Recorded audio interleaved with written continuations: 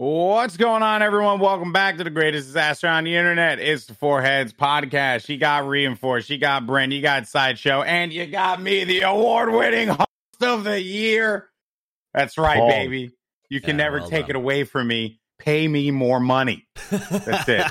Done. That's basically it. Is that the first award you've ever won? No, I won another one right here. Oh. The Tempest Award.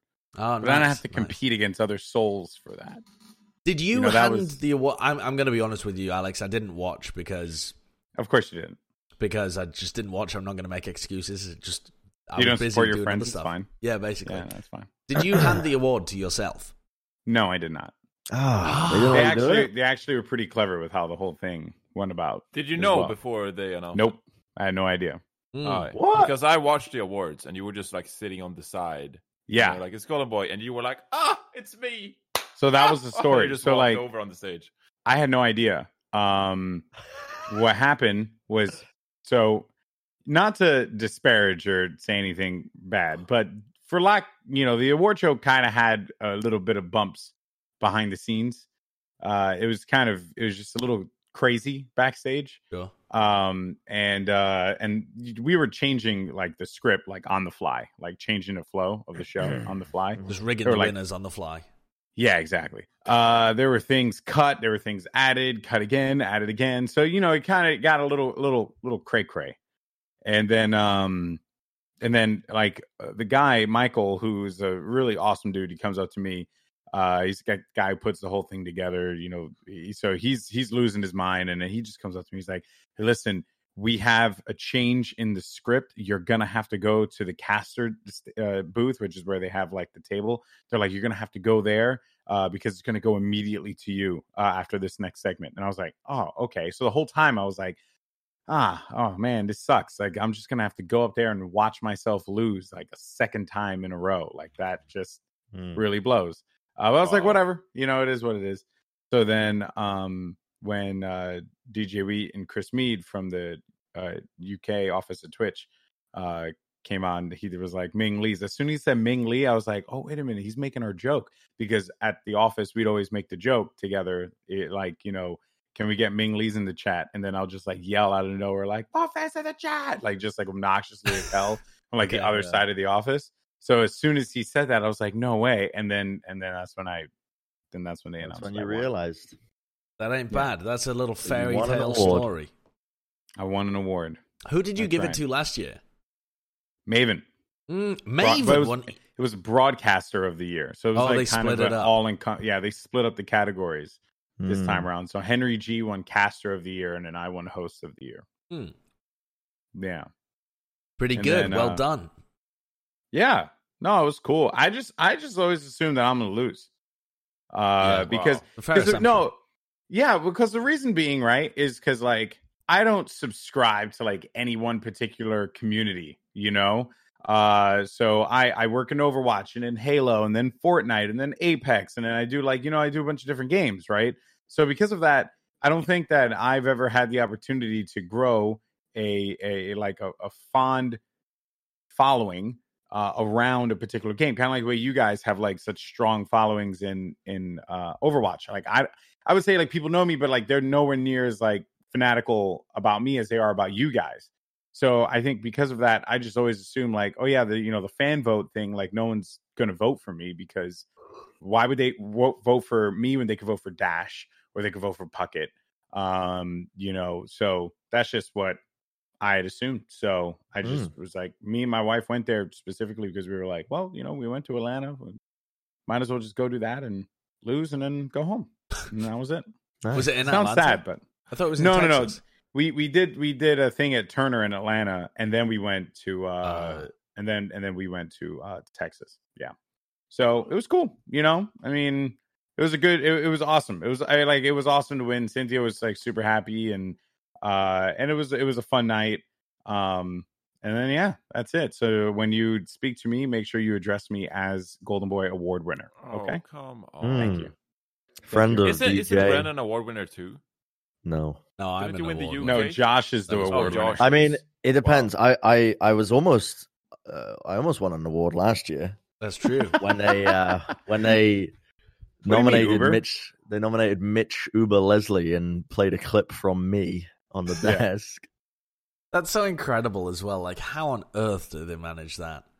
Especially because you weren't casting. You were on the desk. I was on the desk. It was great. That's that was amazing. a fun moment. I remember Cynthia looked at me and she was like, "Did they just do that?" Yeah. And I looked at her and I just smiled. I was like, the guy, Michael, he was just like super regretful of that whole thing. Oh, yeah. I feel for I them. can imagine. Because like, Mitch fucking dragged them. Yeah. Oh, no, it definitely did. Definitely did. Oh, my word. But it was cool. I understand Mitch where it was coming from, though. Hey, know, esports awards were still cool. You want to nominate me for some awards so I can use it in negotiations? Go ahead. You know. Did you hit me up? What do you think about Booga winning the esports PC Player of the Year? I have no problem with that. Anyone who has a problem with it, just check yourself at the door, bro. That's all I'm saying. I mean, I think it's kind of weird. I think it's kind of weird, personally. Really? Because the guy won one tournament, right? And he's that's like saying, oh, the team that wins the international just won one tournament.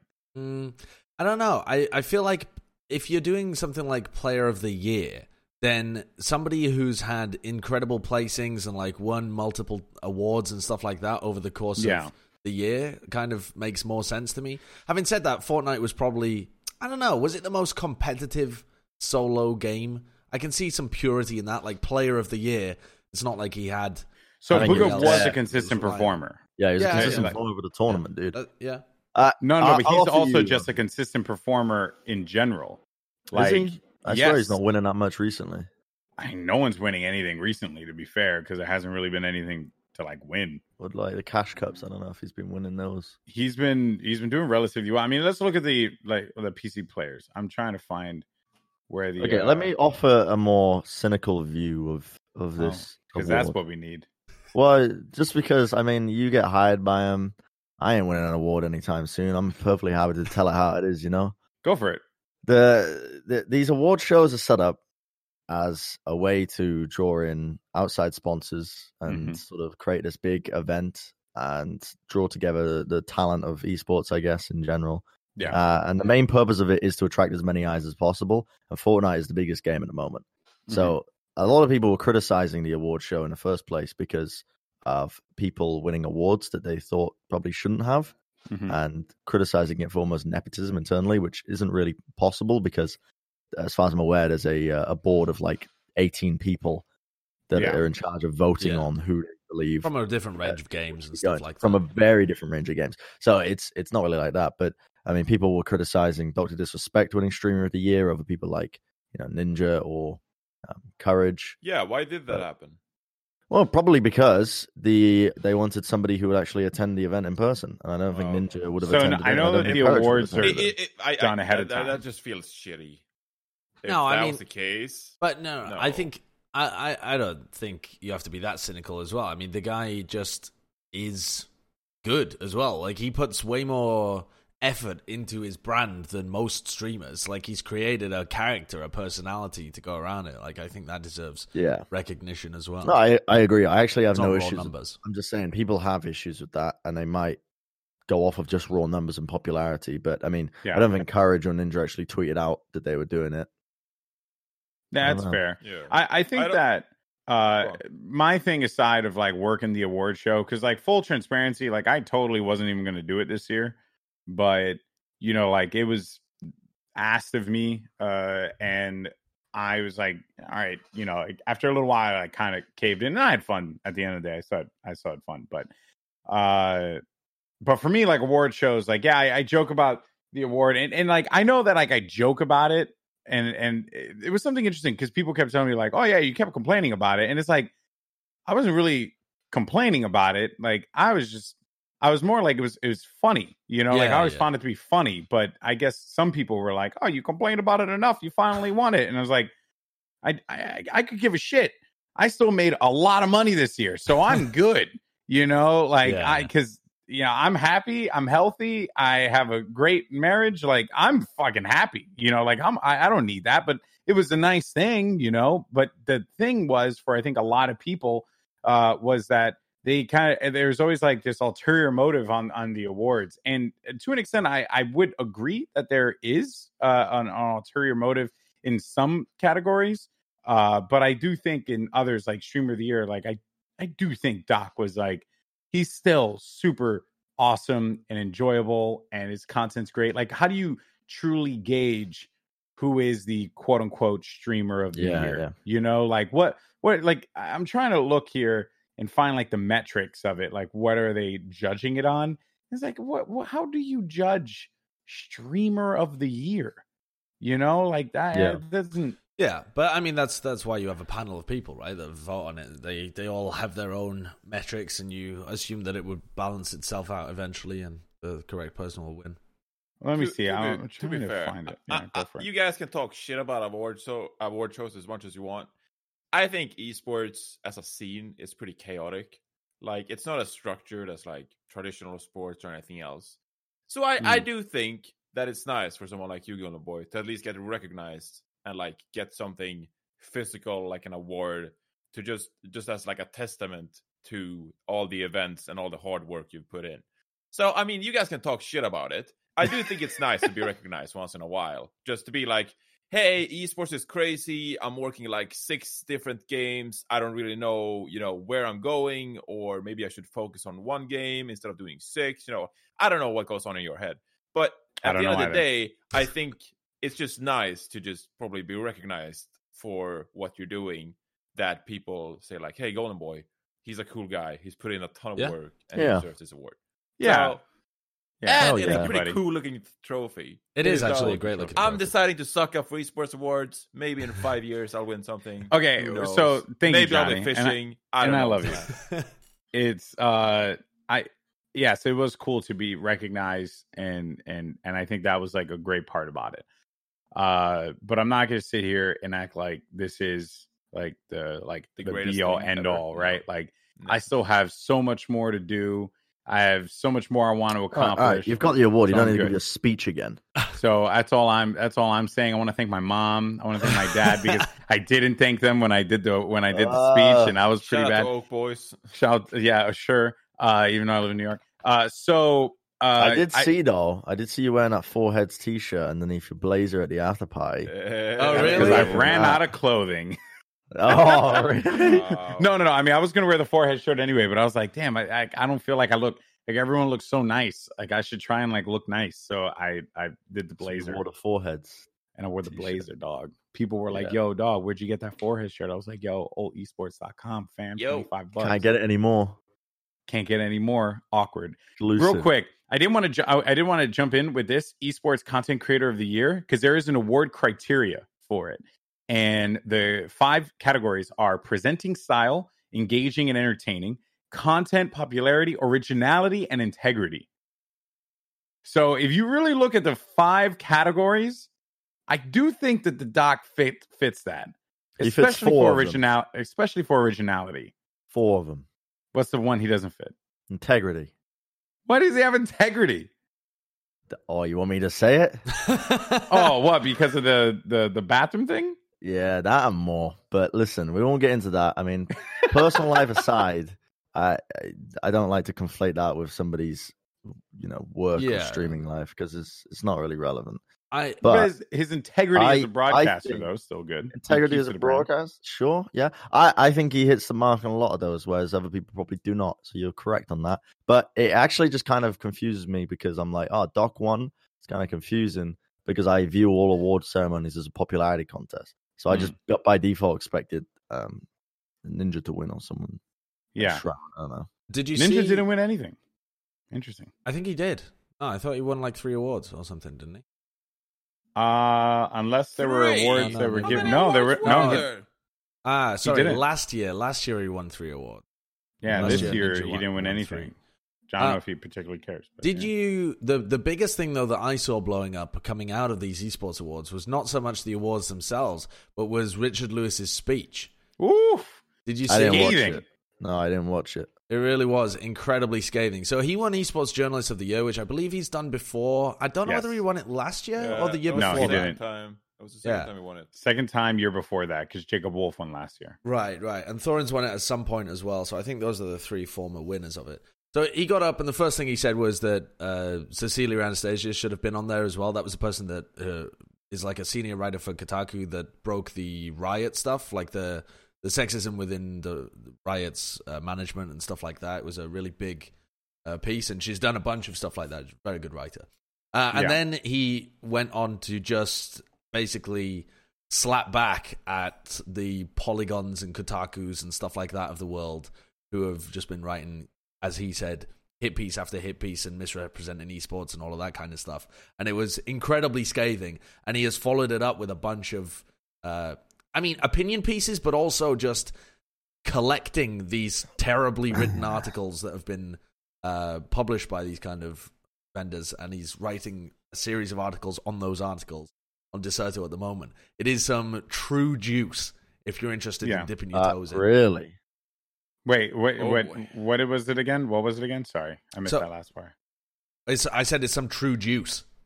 No, I'm saying like about what? About what he said. No, I mean, I think it's just like you very rarely get like direct conflict between people in esports. Like you'll sometimes get people calling people out, but it's rare that someone just goes against very large journalism organizations and gets like, he's like preparing for the slapback again. You know what I mean? Calling them out for shitty journalism and expecting a couple of hit pieces to come his way as well. It's interesting.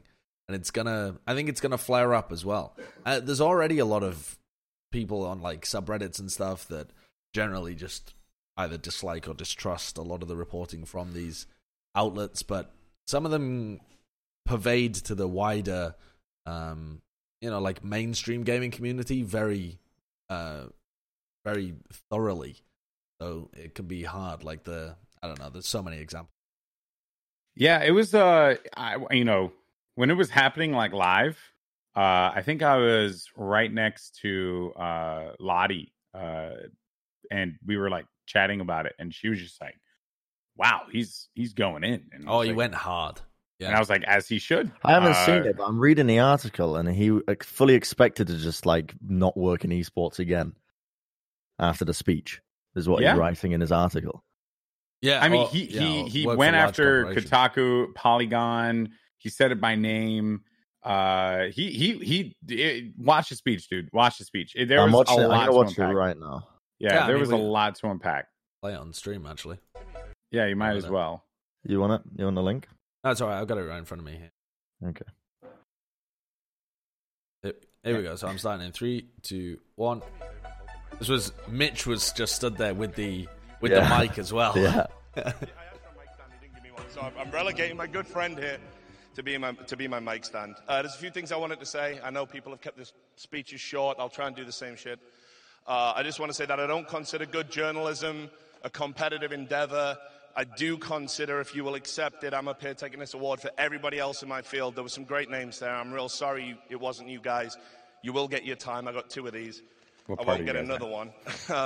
There was a name that should have been on the list, though. Cecilia D'Anastasio. I just want you to know, if you're watching this stream, your work is valued. Your work is necessary. You could have just as easily been stood here giving a better speech than mine. As well. I mean, she's one of the senior reporters at Kotaku and tweeted at him afterwards saying, "Get my name out of your mouth. Don't talk about me in the same breath as your conspiracy theories and stuff, yada, yada, yada." Like, she went hard back at Richard as well. Wait, was this the person he said should have been up there? They want to tell the stories. And you know who I'm talking about. Oh, wow. I didn't know that. Waypoint. The Kotaku. What's her name? Cecilia D'Anastasio. Right? And their approach to writing about our thing is twofold. They've consistently embarrassed themselves writing pieces that expose their complete ignorance about our scene, lack of sources, and unoriginal opinions on topics we have talked to death for 20 years. The second has been to write hit pieces and smears, mostly propagated on half-truths or out-and-out lies. The Doc giving a standing ovation, in bro. This room. He hates Kotaku. They write about it because they think if they get 1 or 2 or 12 of you out of the way, they can get their friends in, get their cronies in, take over and gatekeep our industry. So let's compare and contrast. The reason I'm stood here is probably one story. I wrote a story about a great guy, one of our best ambassadors, Rick Fox, who was receiving racial abuse while he was in Echo Fox. It's a disgrace what happened to him. Yeah. Oh, no, it was he a went very in. Guy, we all owe him a great debt. So if we pause it for That's a the second, kind of story I did want to say that I did think for a moment, I was like, are we going to get our first music playing in the middle of a speech? Is As this he going to gets happen? played off the stage. But it's like they couldn't do it. Like, no, you can't do it when someone's giving a speech like that. Exactly. It just would have been scathing. I'm trying to find the tweet where she said what she said to him. I can pull it up afterwards as well. It's you'll find it in her tweets and replies, unless she deleted it. But I don't know why she would. I thought it's the vibe I get though when I watch this is like I've read some of these pieces and they're horribly researched and they're deliberately petty, and that's what you get when you. I mean, a lot of them also just come from mainstream point of view where they don't really understand esports, and so they're just like talking down to it, that kind of stuff. But that kind of stuff exists all over the place in journalism. The BBC have always wrote articles that have been very condescending and patronizing about esports in the past. And only now, when there's outrageous amounts of money in it, are they starting to, take it a bit more seriously. But you normally brush those things off. When I see this, I get the feeling it's like a rally. It's like a small. It gives me the impression of like people being very defensive and getting in a group together and like, yeah, fuck the man, which I guess is what he's kind of hoping, right? Is that people think the same way that he does. It's interesting though. It definitely, more so than maybe anything else that's happened in the whole year, this speech gives me the impression that esports is still so small and like so non-mainstream. Yeah, well, it is. People forget sometimes how small esports is. I thought it was brilliant. I saw Bryce Bloom. He made like a Twitter thread on the Forbes team evaluation stuff, where they were like, "Oh, these esport franchises are worth like millions of dollars." I mean, I can't even remember numbers, but they were like hundreds of millions of dollars or some shit, like Cloud9 and all of these big organizations. And Bryce Bloom was like, "Keep in mind, esports as a whole, the entire esports scene, sell out big stadiums, maybe 6 or 8 times a year. Yeah. Like that happens in football and basketball every week, multiple times a week. Like esports is not there yet, especially when it comes to a physical audience. And we have a lot of numbers on like Twitch or whatever. Maybe, I don't know what the figures are for traditional sports, but we're not there yet. Like, even though we have a ton of people watching online and not in person, we're not quite there yet. And so it is a very small industry. We have to make it into a spectacle. Yeah. In order for people to come. With more money flowing into the industry, esports is very different than what it was 5 to 10 years ago. And with that comes a mentality shift. And with that comes an environmental shift for everything, jobs and everything. So I can kind of see where Richard Lewis is coming from as well, that he's been in this scene now for 15 years. I still remember him making videos with Thorin, and Thorin sitting in his jacket because he couldn't turn his AC on because he couldn't afford it. Stuff like that. So, he has reason to do this kind of speech because esports is in a very and he also, I mean, he looks at other leagues and stuff like that and sees people who are non-endemic coming in and changing the ways that things are done.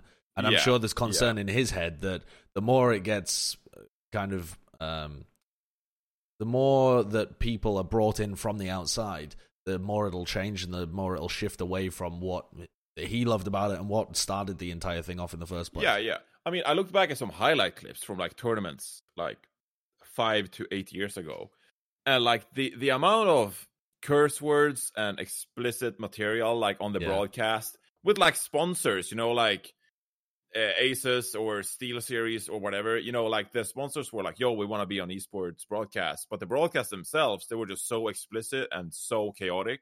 Not like traditional sports at all. And I mean, it was not the entire reason why some of us got into it, but it definitely had a bit more of a loose and chaotic vibe. And then that shifts into a more of a very strict and formal way of doing things. And I think a lot of people are like, hey, what's happening to what But I also- love about the industry? I think you also have to say, even though there's a lot to hold on to in esports, there's still so much that still needs to change. Like, there's a lot of shitty attitudes and shitty people still involved. Yeah, There's a lot of professionalization that still needs to come in. A lot of the way that things are monetized and run needs to be changed as well in order for things to be successful, but also just for people to be dealt with better. Like, the whole contract improvements over this time, like some organizers being really terrible people, some streamers or big personalities are just generally really shitty human beings that, because you're on the internet, people don't have that same kind of filter. That I mean, But we're you all never gamers. really- We you never naturally really- have less real life experience than other people, so that means that you're a bit more sheltered. But whenever- you're never going to really get rid of it all. Is the thing. You're never going to Sure. get rid of like all the bad apples. Like, it's just not. Well, it's just not sports hasn't, feasible, right? So Yeah, right. And I mean, that's a century long, right? No, not a century, half a century. I don't know. Anyway, there's also another tweet from Henry G that said, it's a real shame, the fact that TOs keep broadcasters under the thumb by keeping us in the dark regarding scheduling / event dates for 2020, booking us last minute with no idea what's on the horizon, gives us no way to plan our lives outside of work. And this is something that, and I'll link the tweet so we can, it's in the Discord so that you guys could look at it. This is something that has been bothering me for such a long time now, especially as a person who works multiple games across just, so many different states and even in some instances countries. It's like, I'm never one to ever complain about the work that I do, because I genuinely love the fact that I get to work in this business, and I'm grateful for it every day. But at some point, this crap has to stop, where like, I'll find out about an event like a week or two in advance. And it's like, dude, you mean like how long have you been planning this thing for a week or two? Because like, because if so, I mean, sometimes in some instances, I'd show up to an event and it looks like it has been planned for a week or two. But in this, like more often than not, it is an event that has been being planned. And Stella hates it too. There's been an event that's been planned for maybe 2-3 months, and then they reach out to talent like 2 weeks before the event takes place. It's like, you knew that this shit was going on. Why didn't you just hit us up? Why didn't you just reach out to the talent that you were interested in? And that kind of stuff just drives me up the walls, because like it doesn't. I barely had a life this year. My whole life was just traveling. It was just traveling, going to place A, going to place B. You made a lot of Skrilla though. Yeah, but that is all wonderful. But if you can't enjoy it, and if you can't take time to enjoy it with those you love, then what the hell is the point of it in the long run? Word. Like essentially this year is like done, right? And this time is the first time all year that I've had at home, like for 2 weeks. It's just to play devil's crazy. advocate. Here comes the devil. Isn't part of the onus on us though to not accept these events in the first place? Yes and no. Yes, in that you are right that we can tell them no, but no, because how the hell do you make money after that? Yeah. Right? Yeah. Like, what are you supposed to do? Not in a position to say no. And also, this is some of the biggest events in the schedule. Like, this is just a widespread problem that happens all over the place. I'm actually, when I read stuff like this coming out of the CSGO scene, and I know that it happens all over the place in scenes that have circuit kind of events, but it just doesn't happen in Overwatch, essentially. Like, I know when every week I'm going to be working for the whole of the 7-8 months that the Overwatch League is going on. I know there's going to be playoffs at the end, and I know there's going to be something at BlizzCon, even if it's not, like announced and confirmed. There's almost certainly going to be something there, and there probably isn't going to be anything after that. And it just makes the year like so tidy. It's not really something that I've ever had to worry about, and I know that it is like a classic concern in esports. So I really appreciate that about the franchised kind of closed system of the Overwatch League. It just makes life so easy for us compared to casters in circuits. For context, before I was, all right, sorry, I just want to say something real quick. wrap up. Yeah, real quick. For context, I had 2 events in December that I was planning my entire month around. Yesterday, first event, yesterday I found out one event was canceled. And then the other one, I didn't even get a formal notice it was canceled. I had heard through the grapevine that the event was canceled for like technical reasons and shit. So, and that event was an international event, and I was going to go to Johnny's home of the fishing village in Sweden. No, but I was going to go to Sweden, and me and Cynthia had plans, and then we just had to cancel it because events canceled. Yep. And so and that happens all the time. So anyway, go ahead. I mean, this has been an issue in the industry for such a long time now, and I mean, I can say this as well. Like back when the Overwatch League was first looking for commentators as well in other games and whatnot, one of the main selling points was the fact that it was a consistent schedule to a lot of people. Yeah. And I know there was a lot of people from other games who didn't move over to Overwatch, but were heavily considering it because of the scheduling. Yeah. Yeah. Quality of life improvement. But then there becomes the issue. You strap your wagon out to one horse. What happens if eventually... Yeah, the horse needs to be turned into glue. Wait, what? Yeah. And then we use that glue to build our car. And the car can travel anywhere.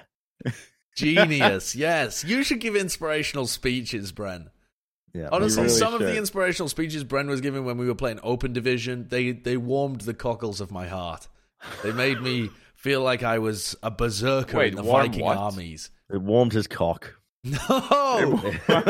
They warmed That's what I heard. The cockles of my heart. It's like the chambers of your heart, right? It's just it's a phrase. It's an idiom. You like to live dangerously. I'll give you that. Like That's the not amount of dangerous. times, the amount of times you've been on the desk and you said muck instead of fuck. I'm just like you're a bit on the edge right here. Life on the wild side, bro. Yeah. You know what one of my favorites is? It's balls to the wall. Because balls, I mean, like, if you say something like balls deep, that's not acceptable. That's, you are making a literal sexual thing. But balls to the wall, clapping cheeks, yep, that is also sexual. I may have said that recently. Okay. May have said that. I even think saying someone is cracked is like, yeah, it's, I get it. I get cracked. But to like someone who's watching Disney XD, I'm like, do they know what's going on here? Like, do they know what cracked? Can you imagine? Freaking Sinatra's up there playing, and he's like, "Hey, he's cracked," and then you look at his face, and his eyes are bloodshot red, and he's just freaking losing his mind. It's just caffeine. Don't worry about it. Well, that's nothing else. Cracked is a term that's come from the Fortnite. Youth. Yeah, the youth Fortnite scene. Like, it is a Zoomer reference. It would be like right up Disney XD's alley. By not using it, it's disingenuous. I'm not sure Disney XD appeals to the Zoomers. I think it appeals to someone. I'm pretty sure they just appeal to children. Yeah, it's like a children's show, isn't it? Zoomers. No. Forget the whatever you call that. The labeling is Disney XD is for kids, Bren. No, it's for children. Zoomers, bro. It's maybe for very young Zoomers. I'm Googling it. Disney XD demographic. Zoomers. That's what it's going to say when it comes up on Google. Zoomers. Moving forward, we have a thing 6 labeled to 14. Here. Zoomers. Yeah, 6 to 14 is not Zoomers. Yes, You're it calling is. a 6-year-old a Zoomer? Well, no, probably around 9, 10. That's when you start becoming a Zoomer. But you're. I would say it's like 14 to 18 is Zoomer age. No, it's not.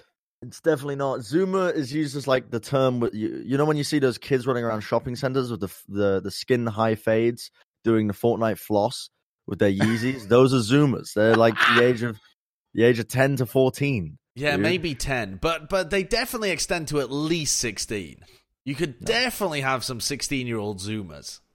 Bro, we are so screwed. Probably. Also, We're so isn't screwed. Zoomer, doesn't it just come from Gen Z? Like, it's just Zoomer a Gen Z boomer. The boomers and Zoomer Zoomers. comes from 4chan. Well, according to Urban Dictionary, Zoomer refers to members of Generation Z and is a play on the term boomer, which refers to members of the baby boomer generation. The term Zoomer is also in reference to the fast-paced upbringings members of Generation Z are characterized to have due to the fast advances in technology and culture that has been happening around them as a result of the interconnectivity of the American and global populations because of the ubiquity of internet-connected smartphones and social media. That's a crazy Urban Dictionary definition. But Gen Z goes up to like the age of 20 at the moment. Zoomers are like up to 20 years old. No. Maybe even a little further. A Zoomer is someone with shaved sides, slicked back haircut, round glasses, who loves mumble rap and battle royale video games. So you, Bren, you. Shit.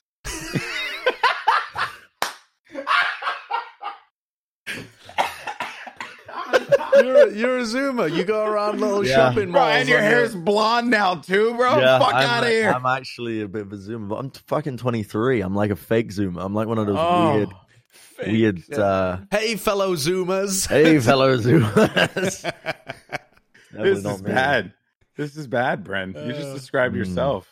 Yeah. Well, you know, we got to move on from that. Please I don't move know on. how. I've talked enough about Zoomers and Boomers. Well, Bren had some kind of Twitter video. Was that of you being a Zoomer? Now, I don't I'm know just what this gonna- is. Oh, I'm just going to tell you right now, just for the sake of us, do not show the name of the person who tweeted this. Okay. Just so you are aware. yeah. Don't. Well, yeah. how can he sort that out? I don't know how you filter I out. can just Yeah. full screen Full it. screen it. Just full Yeah. screen it. All right. I just found this video funny. Okay, let's play this video. Okay. Ready? What? Well, yeah, kind of. Let's it just says, play the "Y'all video. come look at this freaky ass white man," and then, what is this video, Bren? You found this video. Yeah. This is It's your just Zoomer meme. Some dude who just raps. Oh, that's the juice, baby. Yo, feel the juice in my Yeah, it looks mouth. just Feel the like you, juice dude. in your ass like Yeah. the orange, baby. Yo, pulp free. Oh. Hell no, I need the pulp. Need a whole bunch of pulp. is in my Brandon's goddamn ass, yo. Get on top of me. I see you. You're on top of me. I can't even see No, you. it's Rest of Brandon's your body, 30s, your dude. ass is It's- fat. Then you're sitting down, baby, on my face. Ew. I'm sucking your pussy and your ass in the same place. You gotta work that. Yo, and he got low battery. Oh Oh my god. Low battery, 20% battery remaining. Close. Yes, What the hell? Brent, that's gonna be you in like 5 years. I mean, I wish it is. It looks like you, Bren. It looks like you when you had your mustache going on. My mustache. Wow, Yeah. that's I mean, it's- just incredible. You can definitely tell he's about 5 foot because of the length of his limbs. So he's not quite me. He's talking about getting the juice, and then he's talking about how he wants pulp in it, and he wants the juice to come out of her ass or something. Yeah, and he's sucking on Right. sucking on something. That's horrific. I don't know Oh, how that came have up in my mercy. feed, but somebody tagged me in it saying it looks like me. I just found it quite funny. It does yeah, look it like looks you. just like you. It does look Oh just my like you. God. Star Wars Fallen Order. Who's played it? That's our No. transition. So so apparently this game bangs. Yeah. It's like Dark Souls of Star Wars. Not quite. It's not as harsh, but it's the same kind of combat. It's a bit of a platformer. Mhm. It has a 9 out of 10 on Steam. 94% like this game, Google users. And if you buy an Origin Pass or whatever it's called, like an EA Mhm. Pass for like $15 a month, you get the game. But it's like $60 if you want to buy it separately. Well, and it's apparently- worth every penny. This could be like the game of the year. Apparently, it's that good, and people just love it. There's so much stuff going on with Star Wars now. I find it really interesting. So they released Disney Plus as well, which is like Netflix but for Marvel and Disney stuff. It has so Yeah. much stuff on it. It has so much stuff on it, and they released a new Star Wars TV show as well, The Mandalorian, Yep. which I have thoughts on. But Has Have you anyone seen it? Has anyone seen it?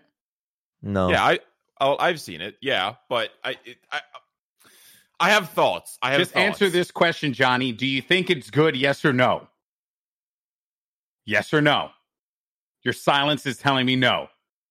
Jonathan, this is imperative to What's our going on? friendship. Hello? I love. I can't say yes or no. Look, I love the Star Wars universe. It's simple. It's not that simple. It's complicated. It's such a beautiful universe. There's so many flashbacks. Like there's so many good details about the movie itself. But the writing drives me nuts, bro. It's so cliche. It's so typical. Someone wrote a hit tweet. Oh my god, someone wrote a hit tweet. And it was like the writing is like a video game. Yeah. The writing is like a I video saw game. that tweet. And It was like it's- The Mandalorian was designed to be a video game. They even get an armor upgrade halfway through the first episode. Yeah, something it's like so that. weird. It's so weird. So okay, so that's like 2 weeks in the past. I guess we can talk about spoilers. I haven't seen it. I'd like to watch it though. Well, Okay, so I won't go into big detail. close Let's your not go ears, into big Brent. details. Let's not go into big Okay, details. I'm gonna go get a Red Bull. What happened to your balls So- drink that you were having? Your So- whatever it was. If you haven't C4. watched Mandalorian, I mean, I don't know when it's safe to skip or mute. You're or treading in whatever. dark water But, here, John. Yeah, look, I won't Shallow. unveil the great twist in the end of the first episode. I won't Yeah. unveil that. Darth Okay, I won't Maul say that. dies. No. But there are some things about it, like you said, just like armor upgrade, and there's just like a fight, and then there's like, oh, that was a cool fight. Here comes the boss, and you it's done just yet? everything is so Right. typical lazy kind of writing that I Yeah. just kind of Okay. like. I You're love on the the, universe you're on the and everything same about, but point. it's just... You're on the same point One- as when I left. Well, you were going for like 15 seconds. It's the same point, Johnny. One, What it's the? Jon Favreau. Trust in the Fav. All right? No, That's what number one. what has he done? Trust in the Fav. And also, it's so slow. He's The literally the episodes reason are why we have the 33. MCU. Okay, the MCU is overrated. whatever. I'm not MCU is lying. kind of shite, though, isn't it? I don't give a crap about both of you, okay? About both of you. Let's just get that know out of the some way. People, I know some people that just attach their lives onto the Marvel Cinematic Universe. Like I'm not one of those people, the lifeline, bro. but I do enjoy it, and I think it is good. And I think it's it is. Yeah, I like switching on. I switch on an Avengers film, and I'll turn my brain off, and I don't want to think Yeah, about but it. you have to turn your brain off. That's the point. You I can't ever feel leave like- your brain on.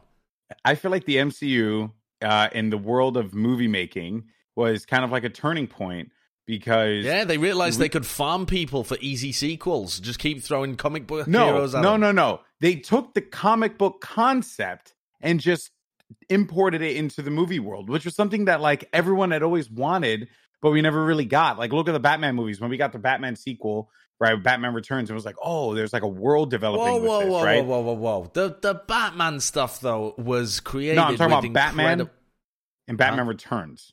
Oh, Not the trilogy. That movie Yes. series was created with the idea of it being a trilogy. So we always knew that thing was going to end at Dark Knight Rises. Yeah. Right. So we were going to get that logical conclusion, but we never really got that closure with Batman Returns. We never got that. So it was like at the end of Batman Returns when Catwoman's like, like counting down her lives or whatever, you were like, what more can you pull out of this world? What more can Tim Burton pull out of this universe? And then we never got that. And then we ended up getting Batman Forever, and we got Val Kilmer, and we got Schumacher with his like colorful jazzy lights and all his crap. And it completely detached from whatever it was. And then it just became, who's going to play Batman? That became the whole thing. Like Val Kilmer was Batman. Oh, George Clooney's now Batman. That's what it became. It stopped being about the movies, and it just became about the people playing the characters in the movies. So what I commend Marvel for was creating a universe that allowed us to really just dive into the characters themselves, like the heroes that I grew up reading. So I'm not saying that it's like the greatest thing in the world. Obviously, it's not airtight. There are definitely plot holes.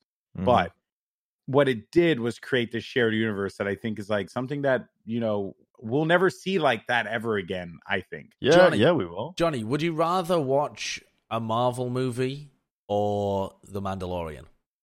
I mean, I don't watch Marvel at all. I haven't seen any of the other. So you would rather How am I watch friends with you three? You would rather watch The Mandalorian than Thor Ragnarok? Well, I feel like I can't give a good answer because I've watched like 2/3 of Thor Ragnarok. Okay, well, 2/3 is enough to have an opinion on it. Did you like Well, it? I'd rather watch The Mandalorian. I'm molding right now. If the duration was the same, because the thing, another point is that the Mandalorian episodes, they're like 33 minutes long, and they're not making a ton of progress in each episode, so you don't get a ton of it. You're like, watch it, and you're like, cool. Right, like, so what maybe I happened? needed to start lower then. Would you rather watch The Mandalorian or take a cheese grater to your nose? I'll watch The Mandalorian. All right, but that's the kind of bar we're talking about here. No, I feel like that's a pretty big discrepancy between this cheese grater and watching Avengers. Would you rather watch The Mandalorian or watch Goats? Oh, that's even. That's close. That's very close. Wow. I mean, Ghosts has its. I'm done. Ghosts has better writing than Star Wars. But Star Wars has the better universe. writing. But Mandalorian has the better universe. But Ghosts has pretty good writing. Amazing. I cannot You want believe. to? I cannot believe what I just Kind of heard. ties in, but recently the creator of Watchmen, Alan Moore, Yeah. an interview of him back in Watchmen is so good 2017 Yeah. surfaced, and he discusses the current sort of cultural impact of superhero films. And the man just fucking goes in on the Marvel Cinematic Universe and the reasons why it's popular with modern society. But this has always been his idea, right? He tries to put in these real world issues in his writing with the comic books. And Alan Moore's a bit of a genius. he also thinks very highly of himself, so I'll say that. But I'll read out the quote in this interview. He says, "I think the impact of superheroes on popular culture is both tremendously embarrassing and not a little worrying. While these characters were originally perfectly suited to stimulating the imaginations of their 12 or 13-year-old audience, today's franchised Übermenschen," what is that? Übermenschen? It's a quote from Nietzsche. It literally means supermen, but it also means kind of aspirational figures. Right. So it's like what you should Übermenschen. strive to be. It's like the Yeah. pinnacle of Oh, humanity. yeah. Sorry, go on, Bren. Today's franchised Übermenschen aimed at a supposedly adult audience seems to be serving some kind of different function and fulfilling different needs. Primarily, mass-market superhero movies seem to be a betting on an audience who do not wish to relinquish their grip on their relatively reassuring childhoods or the relatively reassuring 20th century. The continuing popularity of these movies to me suggests some kind of deliberate self-imposed state of emotional arrest combined with a numbing condition of cultural stasis, that can be witnessed in comics, movies, popular music, and indeed right across the cultural spectrum. The guy just thinks that they're trash. Yeah, I guess he also an important thing to take away from that as well is because they haven't really innovated, they are just stalling the progress. But there's of more. that stuff. There's more.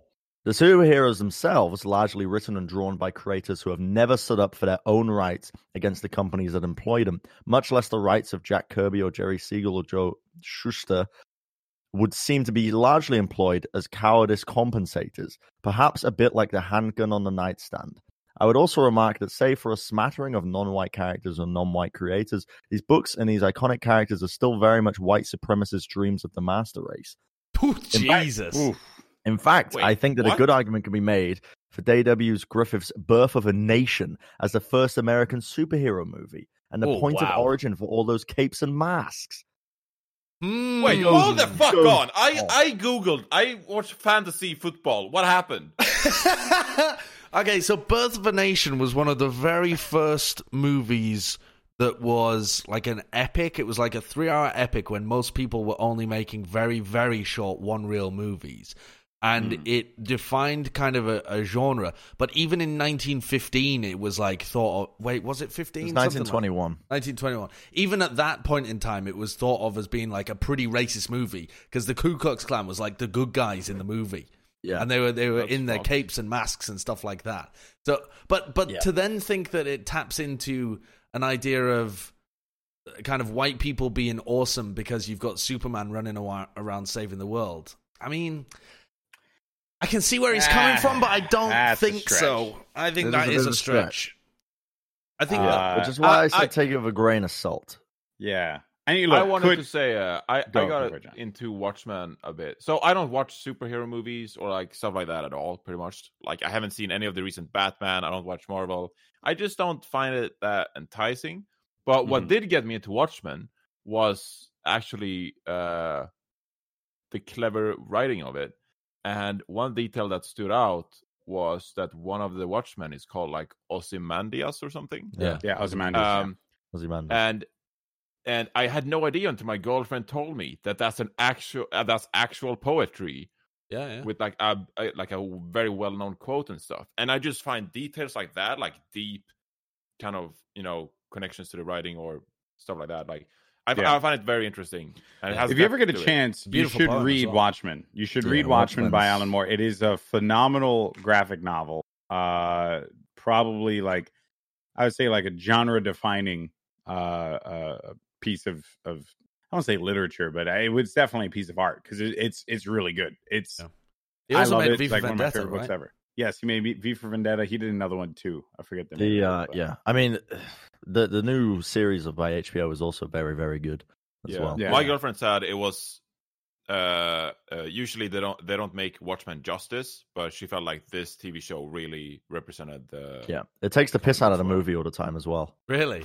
Yeah, so it has like every now and then it will show scenes from the in-universe superhero film, which is called The Minutemen, which is written off the old, the 1985 Right. Watchmen. That it's now 2019 is what the current series is set in, and every now and then you see clips from the series, and it's like the over-the-top action scenes that was exactly like the Right, Watchmen right. movie, like the completely Hollywood version of it. I think it is very interesting, though. I keep now rethinking about Alan Moore's point that the hypocrisy of people not standing up or not actually enacting the kind of vision of the superheroes, and I wonder if he's onto something there, where by people living vicariously through these superheroes, they kind of get their fill of acting in a positive way. They kind of feel like that's their way of. It's not like they are contributing positively to society, but they get the endorphin rush of contributing positively by vicariously living through the superheroes that they're watching, rather than going out there and doing positive things themselves. I mean, I watched The Joker, and I was like, I need to do something good right now to feel good about myself. I opened a door for an old lady after, and then I closed it on her right away. I just like to give people compliments. Like, people are weird sometimes, just like, oh, you can't talk to strangers, or you can't interact with random people. Just like giving people compliments is the best thing ever. Like, I try to. It's just the best. Like, I try to random give people just like, oh, that's a nice shirt. Like random people in Starbucks, just like, that's a nice shirt. I try and message people and tell them That's that they great. do a good job with their work as well. Yeah. Because I did that to Sideshow recently last week, and then he ghosted me, and I was like, cool. Wait a second, I know what you mean as well. I read it and I was just like, oh, that's really sweet. But I didn't reply with anything. I do that all the time. My family was saying that as well. They were like, we keep sending you sweet little messages on text and stuff, and you just never respond. And I'm like, yeah, well, I read them and I'm like, oh, that's adorable. But I don't send them back a message that's like, oh, that's adorable. I just, I treasure it. Yeah. I mean, at the same token, I shouldn't be concerned about whether you respond or not. That's not really how it should work. But I was just like, hey, thank but you, it's George, easier for, to trash putting in on so much Josh, work. though.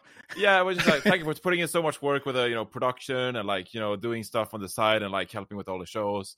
And it just ghosted me, and my entire day I was just like, Sideshow doesn't like me. He didn't respond. What's happening? Is he my friend? I need he's to not. respond to people more often. No, but so I just try to give compliments to people these days. Yeah. So I think... Brennan, Golden Boy, yours will come next week. Don't worry about it. Thanks, man. Thanks. He's got a schedule of compliments. He's got to work through everyone. So to bring it back Feel good to your point, Josh, and I know this is going to sound like just the opposite of what you're expecting, but I think sometimes people just like to watch and read comic books. You know what I mean? Like people just like shit. And that's it. Like I feel like as a society, we put way too much like stock and overemphasis on nuanced details that just don't five-head shit, real pseudo-intellectual shit. Yeah, that's what I actually hate that. So this is Josh is squinting your little wee guys. Yeah, because the world is incredibly complex, and if you just boil it down to this, then you know. But what's wrong every with now and just then, liking something? Every now and then, that's fine. But then sometimes you find a piece of media or a comment or an article or something, and it tries to disguise itself as this nuanced idea that they're trying to get across to you. And they overcomplicate it, and they use a variety of vocabulary that's unnecessary for the point they're trying to actually put across. And the entire idea is that they're just trying to be like, look at me. Yes, five-head exquisite, swirling around wine. Like, that's the entire idea of what they're trying to do. And I can read it like a book because I used to be like that when I was younger. Right, and it was just fucking tragic. Like, it's just a tragic part that some people just haven't grown up past. It's Yeah, okay to be yeah, dumb sometimes, you know? Yeah, but that's. I'm not saying. I don't think that it's.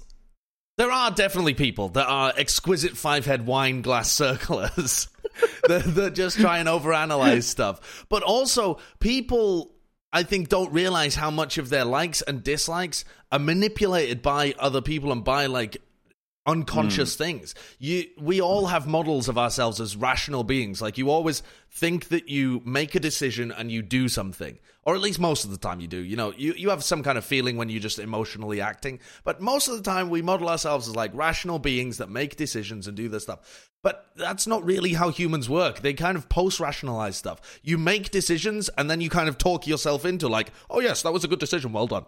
Or like, oh yeah, I really wanted that. Whereas actually it's just, there are just subconscious things telling you what to like and dislike, and they're just coded into your brain. And you just... So you mean that subconsciously I should like Temptation Island?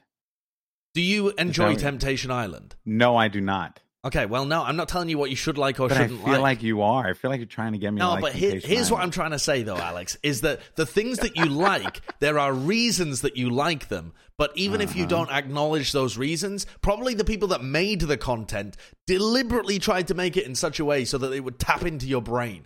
And so whether or not the consumer acknowledges the reasons why they like or dislike things, the people making the content probably know that and are being deliberately, not in a bad sense manipulative, but in a for-profit sense, they are trying to manipulate the consumer to watch their content. I'm seeing your forehead just slowly become a 5, like as it just keeps going up, you know?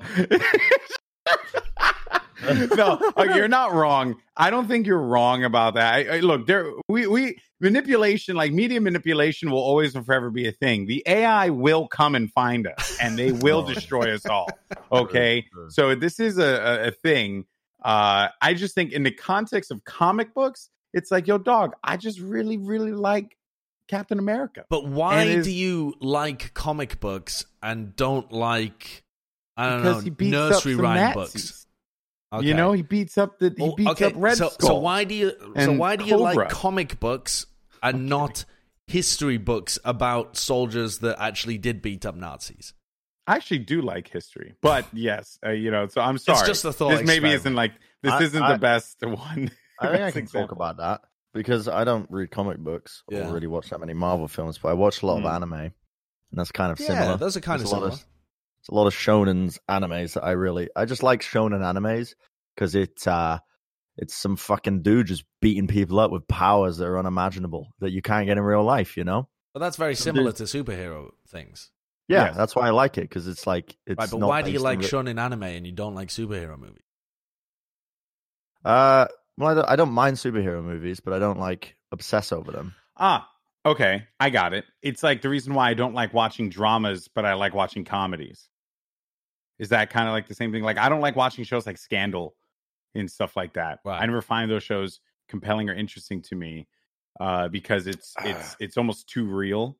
Whereas, like, I'll just watch The Office or How I Met Your Mother or Arrested Development because I just know that those are just completely fancy. Is that maybe I'm missing it? But- I don't know but- why. I don't know why. What is your point? My Josh? What point are you was a saying? little wider, right? So I wasn't speaking specifically, but I was saying comic book movies have become so enormously popular, like a massive cultural phenomenon, right?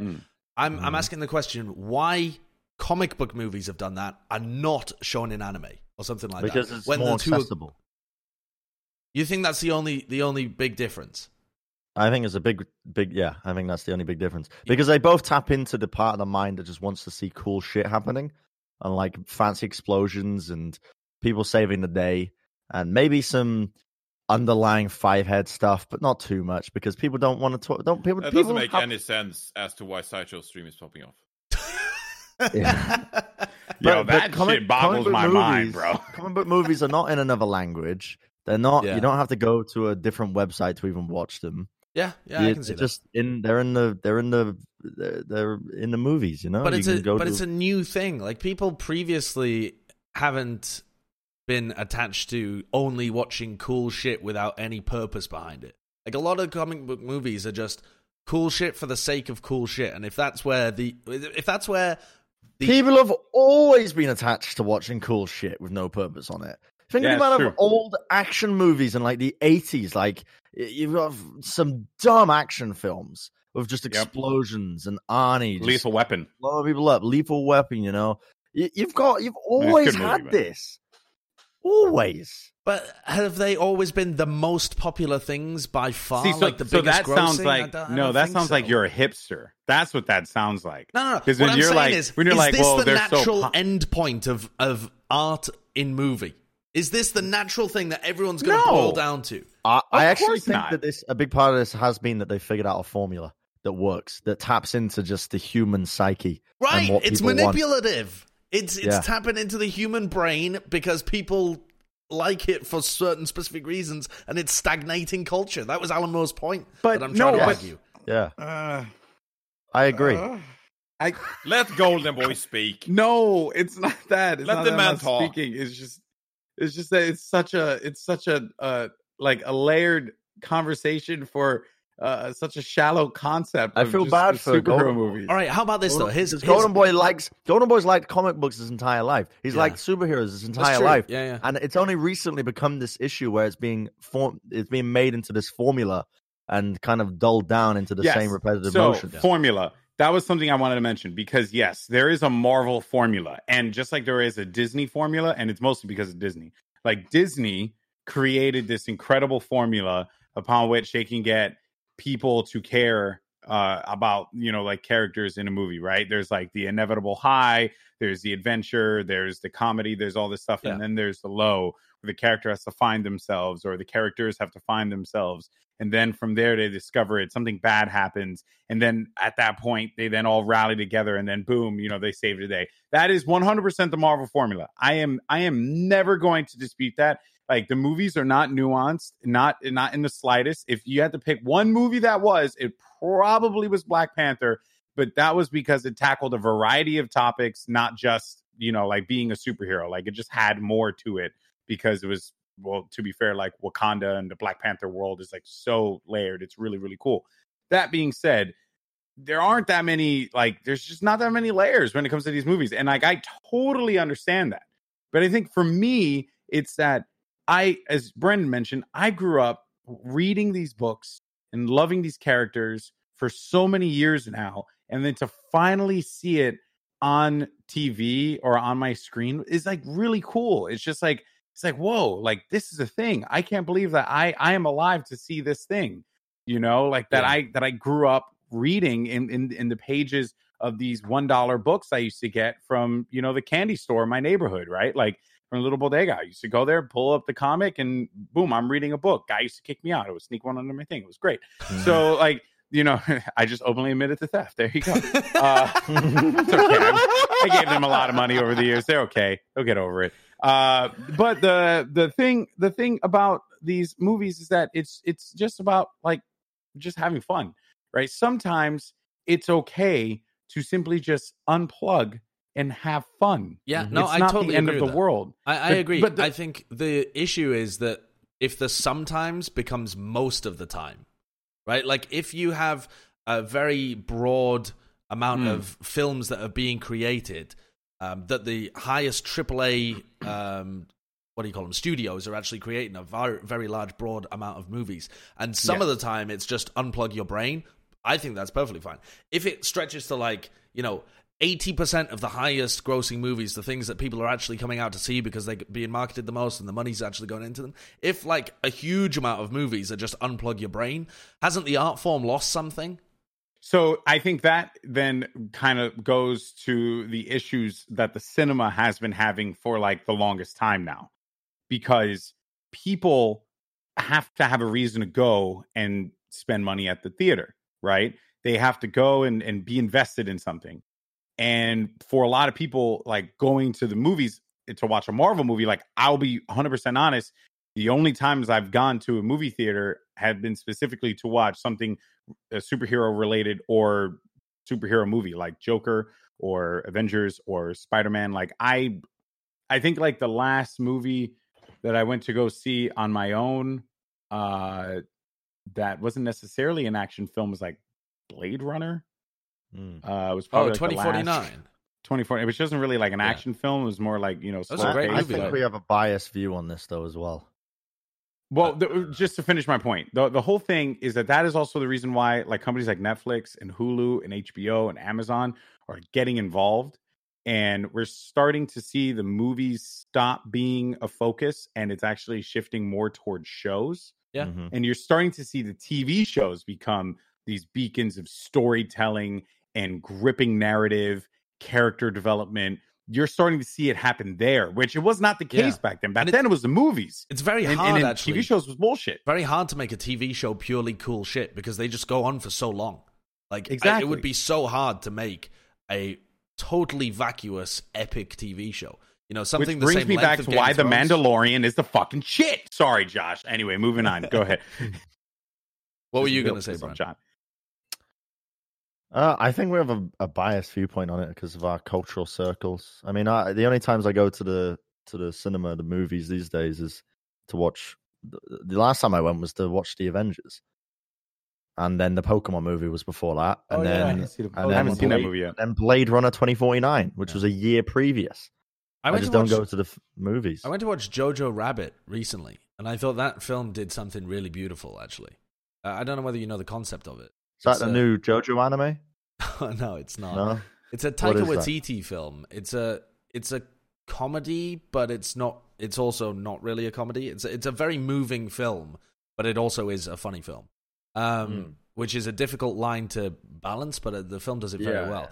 And the concept of it is you're following from the point of view of a 10-year-old who has been essentially brainwashed in the Nazi regime. Like brainwashed in propaganda, you know, in the same way that all kids were, not brainwashed in a sci-fi kind of sense, just with propaganda. And you are following him around as he tries to be the best Nazi possible until he realizes that his mum, who is far more worldly and understands the situation, whereas he doesn't at all, has been hiding a Jewish girl in his attic. And it's like, so you see it from his point of view, and because the world looks so ridiculous from his point of view, there's a lot of opportunity for comedy. But as you kind of work your way through the plot, you start to realize how horrific it is from his mother's point of view to have this young child who you can't even try and explain the world to him because you would put him in danger. You just have to let him continue being brainwashed and then try and fix the world in whatever way you can afterwards. It's a That's nuts. beautiful movie, and it's something that hasn't really been explored that much in other movies, as far as I'm aware. Like normally the World War II movies focus on the war itself and the horrific nature of the war and people going through it. They don't really talk about how terrible it would have been to be a German person who realized that the regime was so evil, of which there must be millions and millions of German people who realized that at the time, but just couldn't say anything. Yeah. It's a wonderful movie. Yeah, that actually, you caught my interest, and I definitely will watch that because it reminds me, obviously not the same thing, but the pianist. Yes. Fantastic. With Yes, Adrian Brody. that one's wonderful. I never saw that movie. Cynthia was the one who, my wife, she was like, kept telling me, she's like, hey, you got to see this. This is a really good movie. It's like one of my favorite movies ever. And then I kept putting it off. And then we finally watched it. And I was shattered. Like, I was just like, I couldn't believe that what this man went through. This man who had such a beautiful talent. And he just was fighting for his life. Like, that is just that. And while everything fell apart around him, like, oh my God. And even like the big climax of the movie, like that final moment, like it's just the theme, the sets, like what they used for it. Oh dear Lord, it was so good. I thought you said the movie title was The Penis, and it just that explanation. I knew it, bro. I knew we had to And go then- back to something And then bad. came the great climax, and I was just like, what a great movie. Why? So beautiful. Why you gotta ruin it, bro? This is the first time we've had insightful conversation on this podcast. And you had to say, I thought you talked about the penis. The penis with the beautiful great movie. climax. The penis. The penis There climax. goes our monetization. There it goes. Good Right Lord. out the I mean, the window. monetization was gone when we played a video of alternate universe me talking about sucking the juice. Oh, that's true. I'm an asshole. Yeah, that was when the monetization was gone. Oh, Lord have mercy. All right, how We're much having time we have fun, left? though. Fun Uh, is more important than money. We're at over an hour now. Over an hour? Wow. Okay, Yeah. real quick. I just want to get this thing out of there. get out into the wild. Half-Life Alyx. It's gonna be a freaking I hate to use this word, but it's gonna be a nothing burger. It's gonna be a nothing burger. A nothing burger. It's gonna have no value. It's just gonna be a 3-hour just VR schmooze fest. It ain't gonna be a good video game. It's gonna be trash. They've been working on it for years and years and years. And it's like, in some sense, it's the spiritual successor to Half-Life 3. If they don't make this a good game, they'll be crucified. They've been working on this for years. If this thing sucks, just remember that they could have been working on Team Fortress 3 that whole time. Now you're getting personal. I don't think it will be good. They let go of their writers for the longest time, or the writers left them because they weren't working on any story-based stuff for the longest time, as far as I'm aware.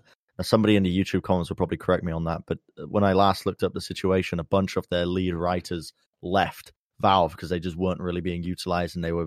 I can only assume the way they worded them leaving was that they felt like they were stagnating. And the lead writer for Half-Life actually released a short story on his website with the character names from Half-Life taken out and replaced with letters, but basically detailed what the entire plot of Half-Life 3 was supposed to be. So I don't think this is going to be Half-Life 3. I think this is probably going to be a prequel that follows Alyx. Well, yeah, I didn't expect this to be Half-Life 3. And I think it's just going to be some basic shit. I mean, if it's more than that, hell yeah, why not? I don't really have the money to buy a VR set. It's absurd how people just come to the defense of Valve so quickly. Machine on Twitter, I love this guy to death, but dear Lord, he was like, usually when Valve does something like this, it is a milestone in gaming. And it's like, no. Or maybe they're just trying to make that Skrilla on Valve the VR thing. Ball recently when it comes to games. Like look at Artifact. The latest Artifact was. I actually forgot that was even a game. I was going to talk straight about Underlords because I loved Underlords as a game. Haven't played it in a while, but apparently the latest update is just whack. Like they introduced the new concept, and it's a work in progress, I guess. But they kind of they seem pretty set. 24-hour peak on Artifact is 154 people. Oh, well, in the last 24 hours. Yeah, 154. Shut it down. The peak players, peak players in August was 137. Peak players in September, 155. That's so bad. Shut it down. That's it. Yeah. I don't know. I don't think it's gonna be anything. If I was in charge of Valve, what would you guys do if you're in charge of Valve? I would actually work on. I'm not. I would work on Team Fortress 3. Here's what I would do more Counter-Strike. More stuff. Counter-Strike. More content. I released a new Counter-Strike just called Counter-Strike. Okay? Forget the end names, okay? New engine. 1-to-1 bullet accuracy on first shot for every gun. What? No one would like that. Accuracy for every gun. Okay. And we remove a lot of the fluff guns, and we only add in some basic stuff. So you remove a lot of the variability in guns, but that increases the amount of strategy because it makes balancing easier for those guns. Right. Okay. We bring back classic maps. In fact, maybe we just literally convert a lot of the CSGO maps that are being made right now, but we do it on a smoother setup on an engine that isn't as janky. We add the CS 1.6 movement back in the game, and that's where we go. Want 1.6 back? I think the 1.6 engine with CS:GO. The 1.6 engine. The 1.6 movement is what I want. I had 2 years. So I was a big fan of Counter-Strike Source, but that scene never really went anywhere except for in the UK. And Sweden had some teams. They had a league back then, where they tried to franchise teams in Counter-Strike Source or whatever. CGS, was it? CGS. Yeah, it was CGS, yeah. And after that, nothing really happened with Counter-Strike before Global Offensive. And I had 2 years where I really wanted Counter-Strike Pro Mod to be a thing. Because I thought that looked incredible. And I was so hyped. But it was a community project and never got completed. But damn, that looked so sick for a while. I think there's an alternate dimension where Bren is the head of Valve, God, I and hope not. all his ideas come to fruition. And then there's a podcast of 4 random people who then talk about how Counter-Strike has 154 players at peak. You genuinely think that? I think if they release right now a new Counter-Strike game where people's skins transferred over, like every skin transferred over for the guns that they put back in the game, and they just revamped it, and they fixed the jankiness in the engine. I said there's jankiness in the engine. The engine does feel janky.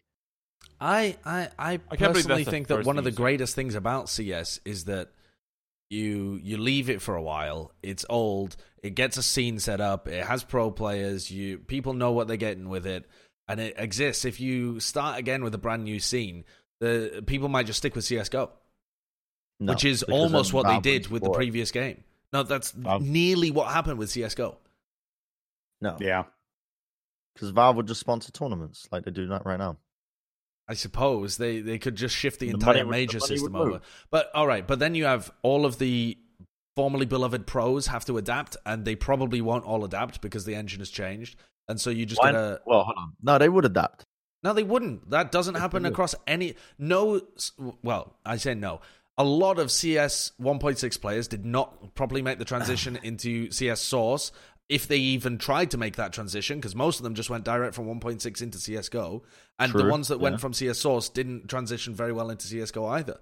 And there was a lot of people just disappeared because they couldn't perform in CSGO. Well, would that happen sounds again. like a them problem, not a me problem. But- As a but that's- CEO of Valve, I think that they should just adapt. Yeah, that's what all Yeah, but- developers think, you dribbly papega. You're now Well, speaking like yeah. one of them. I mean, there's a ton of characters that I just miss from like what is Half-Life or Left 4 Dead or whatever, but they just need to pump out content. The one thing I liked about Artifact is that they tried to expand the Dota universe, and they were like, "Hey, we have this Dota universe. We're gonna make a new game with all the same characters, same kind of system. We're trying to make something new."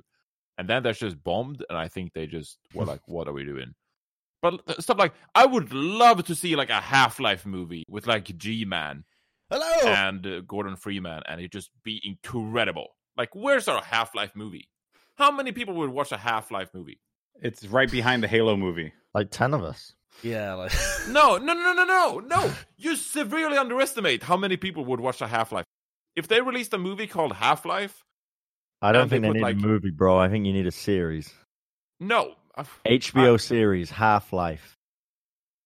There you Look, go. the Warcraft movie was scuffed as hell, but it was Yeah. hype. Fuck that. Make a Warcraft series. Don't make movies anymore. You can't fit these giant worlds that have been built up over years. You can't fit that in a movie.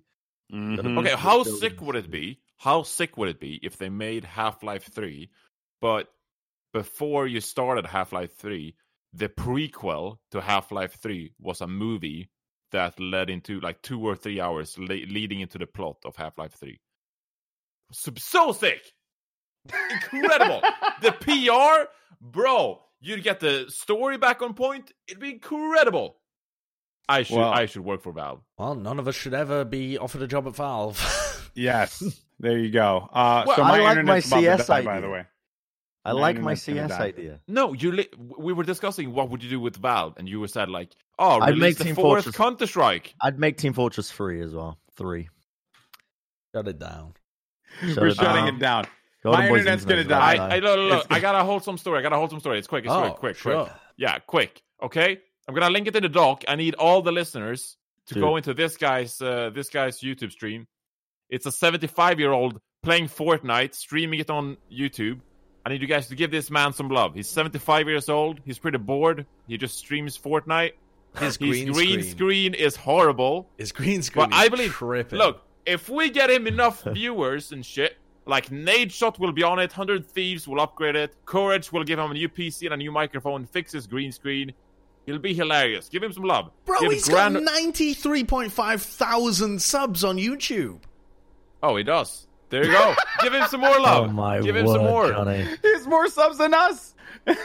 By like, Bro, the dude's 10 playing on times. PC on a controller. Like, the man is next level.